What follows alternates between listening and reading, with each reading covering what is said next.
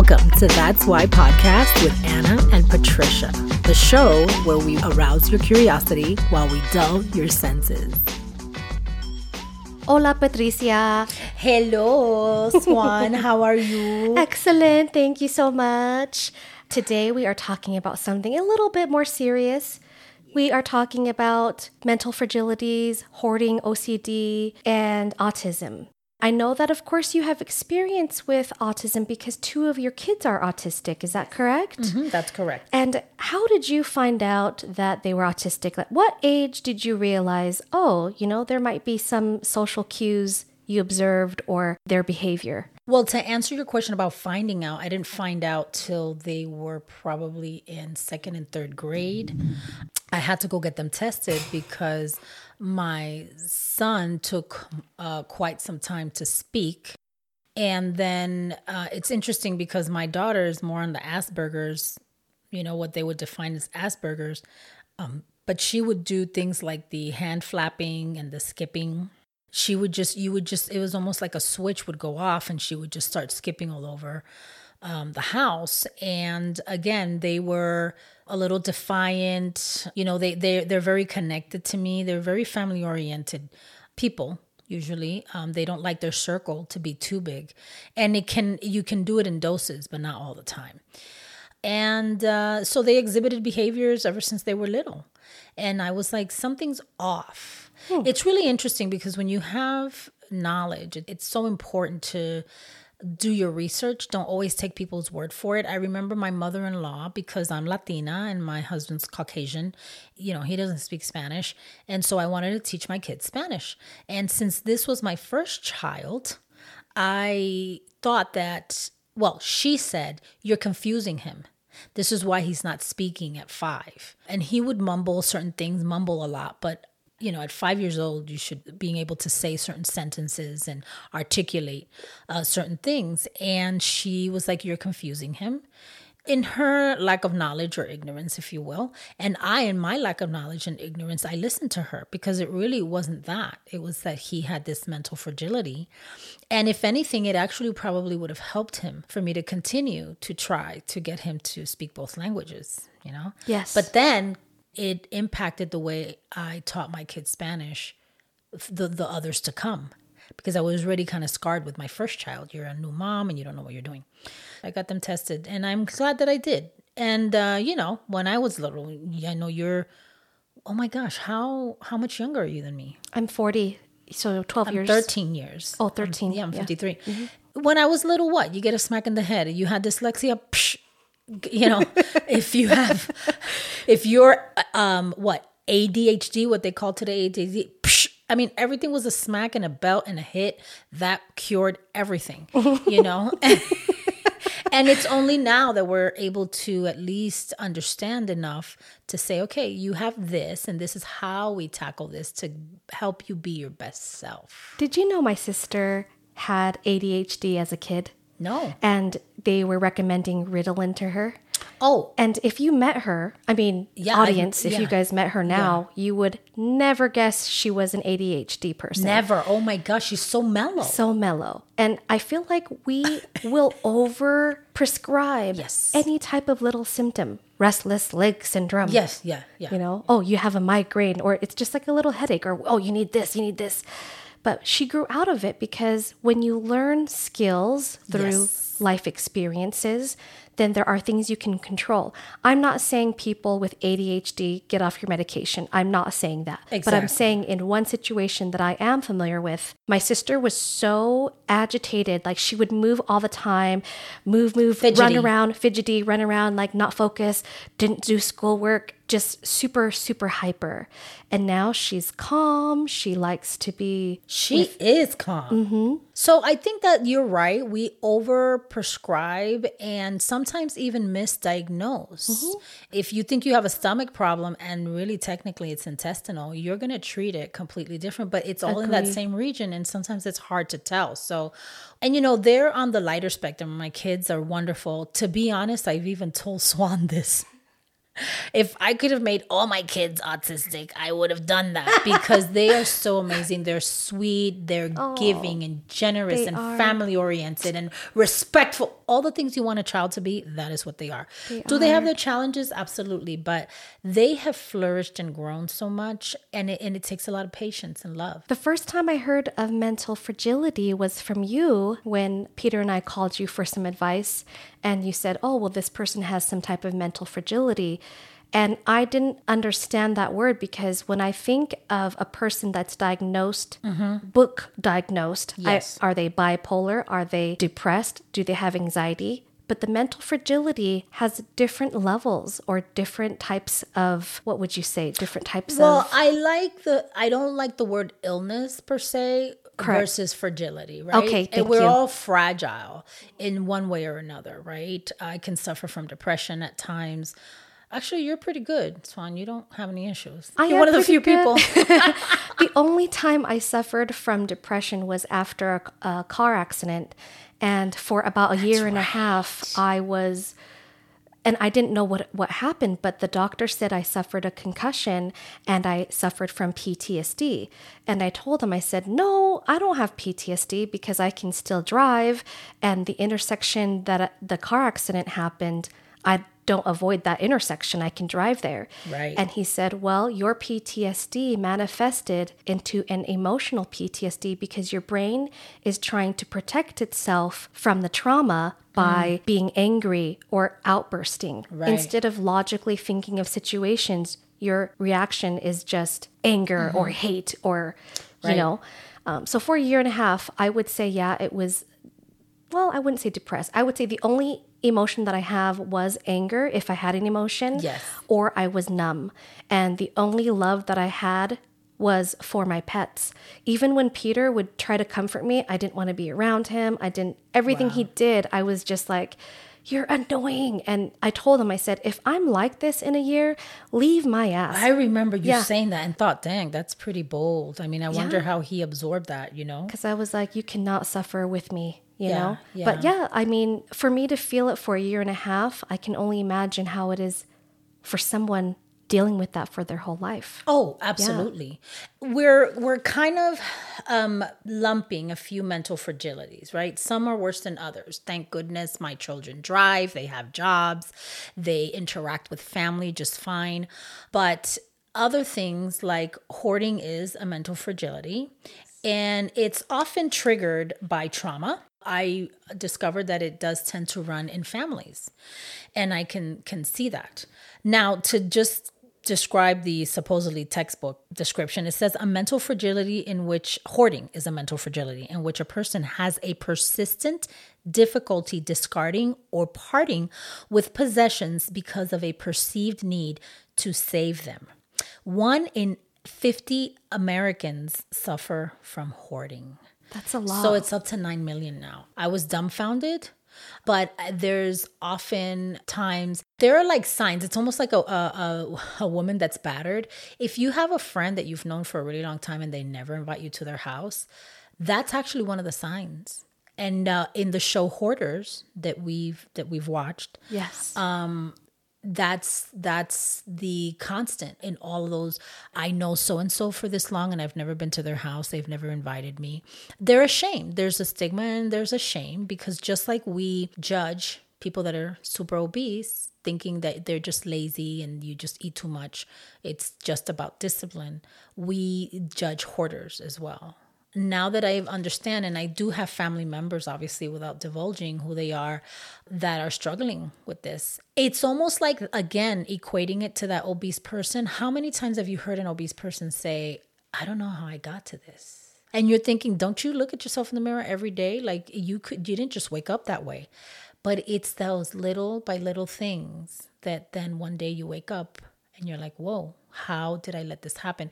I think that we can say that about almost anything. Debt, right? Relationships going awry. But hoarding is so hard because a lot of times it's not that it's not diagnosed because it's obvious for the other people seeing it. So my understanding is that when they see, I was explaining to you earlier, there's a brush on this table here they don't just see a brush the way you and I would see a brush. They bond. It's almost like they bond with every article, and everything has use. I can say that I do that with receipts. I had a very interesting experience with a friend of mine. She was like, we went to the store and she didn't get a receipt. And I was always told by my mother, you need to get a receipt and always keep track of your transactions. But I get the receipt, but I never keep track of my transactions, right? And that's why computers are there. When you go online to look at your stuff, you don't need the receipt. But something about that conditioning that my mother was like, hey, this is the way to keep your books, right? And I asked my friend, I was like, aren't you going to take your receipt? She's like, no, I don't need it. And I looked at her almost like I had this awakening. How could you not need it? You know? And she's like, no, I'll just check my bank statement. And then in my mind, I thought, well, how can you keep track of all your transactions? Well, chances are you'll see if something's out of place, you'll find it, right? But I am already conditioned, and I can see how in little ways I myself can have those tendencies. I certainly don't have a hoarding issue, but with family that does, or people that do in general, everything means something. I don't know if you audience have seen that show Hoarding, but I was dumbfounded when they would be like, there's a bottle cap with no bottle, right? Mm-hmm. And it's on the floor next to a dead rat. And you're thinking, how can you bond with this thing? But I have learned that just because I can't understand it doesn't mean it doesn't exist. Right. I feel that we judge people based on how we think, not being able to get out of ourselves and say, but I don't have that mentality. You know, I don't think that way. You know what I mean? So, okay, so go ahead and set it up. There is a clip from Hoarder's episode, and we'll just play a little bit of this to give you an idea of the mental fragility this person has. My mother used to put poop in a jug. Oh my gosh. Actually, by the time you put it in there, it's actually a dirty water jug is what that is. So that's what all those dirty water jugs are about. I want to say that the reason that Shanna didn't get rid of all those bottles is because she's lazy. So that's an example of a person assuming that person is lazy. That's why they're not cleaning. But you'll notice she had a mom that was hoarding, pooping in bottles, keeping the urine, everything like that. Now she's living in her own home and continuing that pattern. Yes, continuing the pattern. And there are two things. It's that learned behavior. And like I said earlier, sometimes it's triggered by trauma. I would say that I've seen maybe 7, 8 shows, and at least half, or maybe a little bit more than half, were triggered by trauma, most of them. But you learn these patterns, and as disgusting and terrible as it seems, it's not as easy as laziness. And then listen to how she responds to her poop when the clinician is asking her about the poop situation. Yes. You want to get high one last time. You're getting a high out of thinking that you've got fecal matter in your food. It's my last blaze of glory. So it's not just a trauma anymore. It's almost like a drug. Well, it's part of who she is. It is. At this juncture, right? If you saw her face, she had this sense of elation. Like if I told you I'm going to take you out to Ben and Jerry's to get your favorite ice cream, you automatically smile. She has this look on her face. Like this is, like she said, high. Like she was going to get high off of it. But just like any junkie, this is not a good thing for you, right? It's not even healthy. She hoards specifically poop. Yes. In bottles. In and bottles. If you could see the photo of this YouTube clip that we're watching, her whole entire house is filled with it. And they're not just like little Gatorade jugs. These are gallon jugs of poop. Yeah. That she will scoop out from a bucket and then put it and store it and keep it. And it is, again, it's never organized, right? It's like, let me show you my cabinet number 1. It's all over the place. And I can't even imagine if you listen to our smells episode that was right before this one, and scents. I have a really, really heightened sense of smell. You could pass gas in your house. 30 minutes later, you got to my house and I'd be like, did you fart? Did you fart? Who farted? And you're like, yeah, in my house 30 minutes ago before I got here. Like, my sense of smell is so, that's why I have a phobia of stinking, because of course, conditioning, my mother was like, people who smell are dirty, and I never want to be perceived as dirty. And so point is that my sense of smell is so heightened that I don't even know how those people go in there. Forget about her. She's probably The cleaning crew, desensitized. you mean? Yeah, the cleaning crew and the clinician and everyone. She's probably used to it, and she gets a high probably of smelling it. So, okay, let's not lie, people. There are people who've like smelled their own BO, and and their own brand doesn't hurt them. We have to do a smell check before we meet a guy on a date. We've done that before. Exactly. It's like, okay, make sure that everything's nice and pristine. Did you do the deed? But I can't imagine smelling fecal matter all day amongst other aromas that are floating around there, I would think, right? Because it's not just that. And I wonder if their person, because I have seen this show, and other people, you know what's bizarre? They look just like a regular person, right? Yes. It's not like they look like a homeless person, or they look like regular people and you probably work with them. If 1 in 50 have this issue, you work or know someone that is a hoarder and lives in those conditions. Yes, very true. Yeah, absolutely. Do you have hoarding tendencies? Yeah, I think that I have tendencies of accumulating things that I don't need. I guess I wouldn't maybe diagnose it as hoarding, yet if I, like, for example, products. You know how many products I have? Like, yes.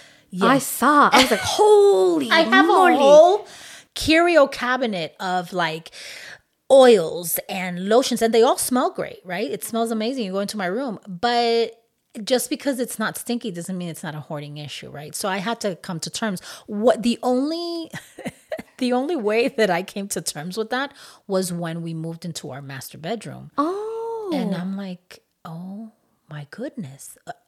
Did I really buy all of this? Is this all mine? And I had to make a concerted effort, just like anything else, right? Just like overeating, just like whatever. No, I'm not going to buy one other thing until I'm done with this bottle. And I think, so that's another thing that I was going to say about hoarders, that in doing a little bit of research, they usually have 1 to 2 other mental fragilities that they are accompanied, whether it's OCD, whether it's depression, but it's never just one. It's just never a hoarder, but hey, everything else is great in their lives. They don't have debt, and they're, and they're a supervisor at this company, and like it can go on and on. Usually it's accompanied by other things. How would you advise people to respond to a person with mental fragilities? For example, your children. You've obviously raised them. You know how it is. But a person like me that doesn't have the relationship with people with mental fragilities often, how would you advise me, for example, or the audience, to approach a situation where that person might be autistic, or they might have OCD or anxiety? What do you think would be the best thing to go about it?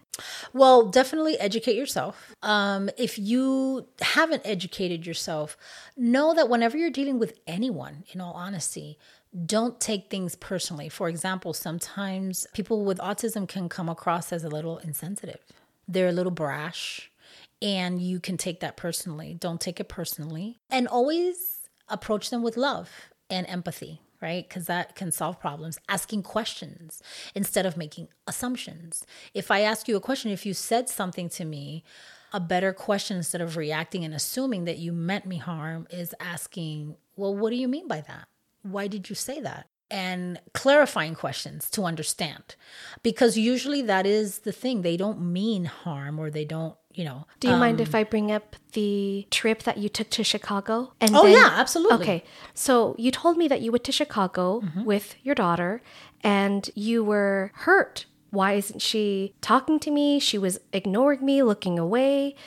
And how did that make you feel? And how did you talk to her after the event? And what went through her mind? To preface that, my children know that I'm a Latin woman from New York City, and I put it out straight up, right? I'm usually very honest and open with them, but I've learned to try to deliver the message in a little bit more of a soft way.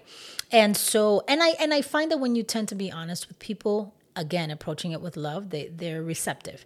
So the story is that we're in line waiting to go into this concert, and everyone's talking to each other. And why would I do a podcast? Because I like to talk, right? So, you know what I mean? If you're hanging out with me, we're going to have some conversation. So my daughter, what happens that I've also noticed with autistic people is they tend to be very introverted, especially if they're having an emotion that they don't know how to express. Swan, you and I, if we don't like something, we're not only animated about it, but we'll talk about it. And if we got to duke it out, we're going to duke it out. And then we put it to rest, right? Yes. Whereas they internalize everything. They don't even know how to articulate what they're feeling or how to put it out on the table because they're worried about a million things. Is it going to come out wrong? Are they going to be hurt? So they just hold on to it. So we're in line. I'm behind her. Everybody's talking, having a good time. It's getting closer to going in. And my daughter's not even looking at me. And there's somebody that walked in that looked like the artist that we were there to see. So she got all excited. And I'm standing there and I'm basically being ignored. Even though physically she's ignoring me, it's not that she's, again, I'm assuming she's ignoring me. She's just so into her emotion that she doesn't know what else to do. She was so excited to go in. Now, a regular teenager would be like, oh my gosh, did you see that guy? He looks like, whatchamacallit, right? I think it was Jesse McCarthy. And that's, and they get all excited and they're talking. And I'd be like, oh my gosh, do you think it was him? No, none of that happened. It was, she gave her back to me. She wasn't even looking at me. And it was like I was there by myself. And I see everybody interacting normally. Mm-hmm. So I did say, Genesis, are you okay? And she's like, yeah. Again, listen, I know her. It's been a quarter of a century, but I'm still always learning as a parent. So at the time, I was kind of getting annoyed. And I'm like, so I'm standing here. I take the time to come be with you at this concert. That's not even for me. It's completely for you. Mm-hmm. And you're ignoring me, And I'm so happy at her response. She was like, I didn't mean to ignore you. I'm just so excited. And then I realized, okay, that's the way that you're coping. So I said to her, you know what? I appreciate you telling me that. And tell me that. Yes. Don't wait till I have to draw the words out of you because I'm feeling ignored. You're giving your back to me. That's another thing that's very helpful to deal with people with any fragility is let's state the facts, not emotion. Technically, you are giving me your back. You are not talking to me and you are not engaging me. That's indisputable. Got it. Now, how I feel about it and you feel, that is to be determined, right? So point being that she understood and she's like, I didn't mean to treat you that way. And so there has to be an understanding that's happening to both. So acknowledge the facts and then let's kind of talk about it, I think would be helpful. But that experience, we grew really close from that trip. My daughter and I are so tight right now. She reads books to me at night. Oh, I love that. This is another thing that autistic people do a lot. She sends me probably videos every day about dogs and cats, knowing that I'm really not an animal person. But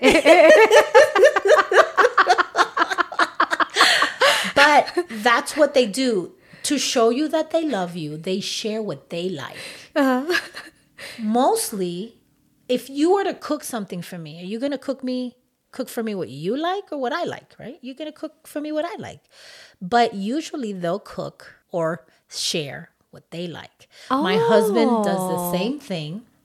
And I'm like, I don't want this. And I had to learn, that's your gesture of love, is sharing with me the things that are of interest to you, even though they're not of interest to me. Oh, wow. That's eye-opening. I didn't even think about that. My husband and my children do that all the time. There is a difference then between being selfish and having that mental fragility because they're not being a narcissist like everything I care about is more important than you.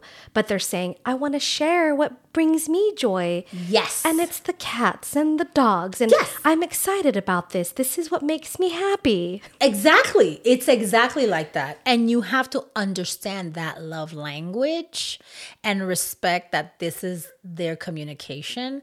And almost as someone who can see beyond it, appreciate it. Does that make sense? Are there times where because, I think that there are times that I don't want to explain something to someone because I know that they don't have the ability to understand. Right. I think that even if I approached them and said, hey, the way you behaved yesterday was really off-putting because of XYZ, Yes. they would always have an excuse and say, well, it's because of this. It's never because, you know what? Thank you for sharing. I'm going to keep a mental note about that.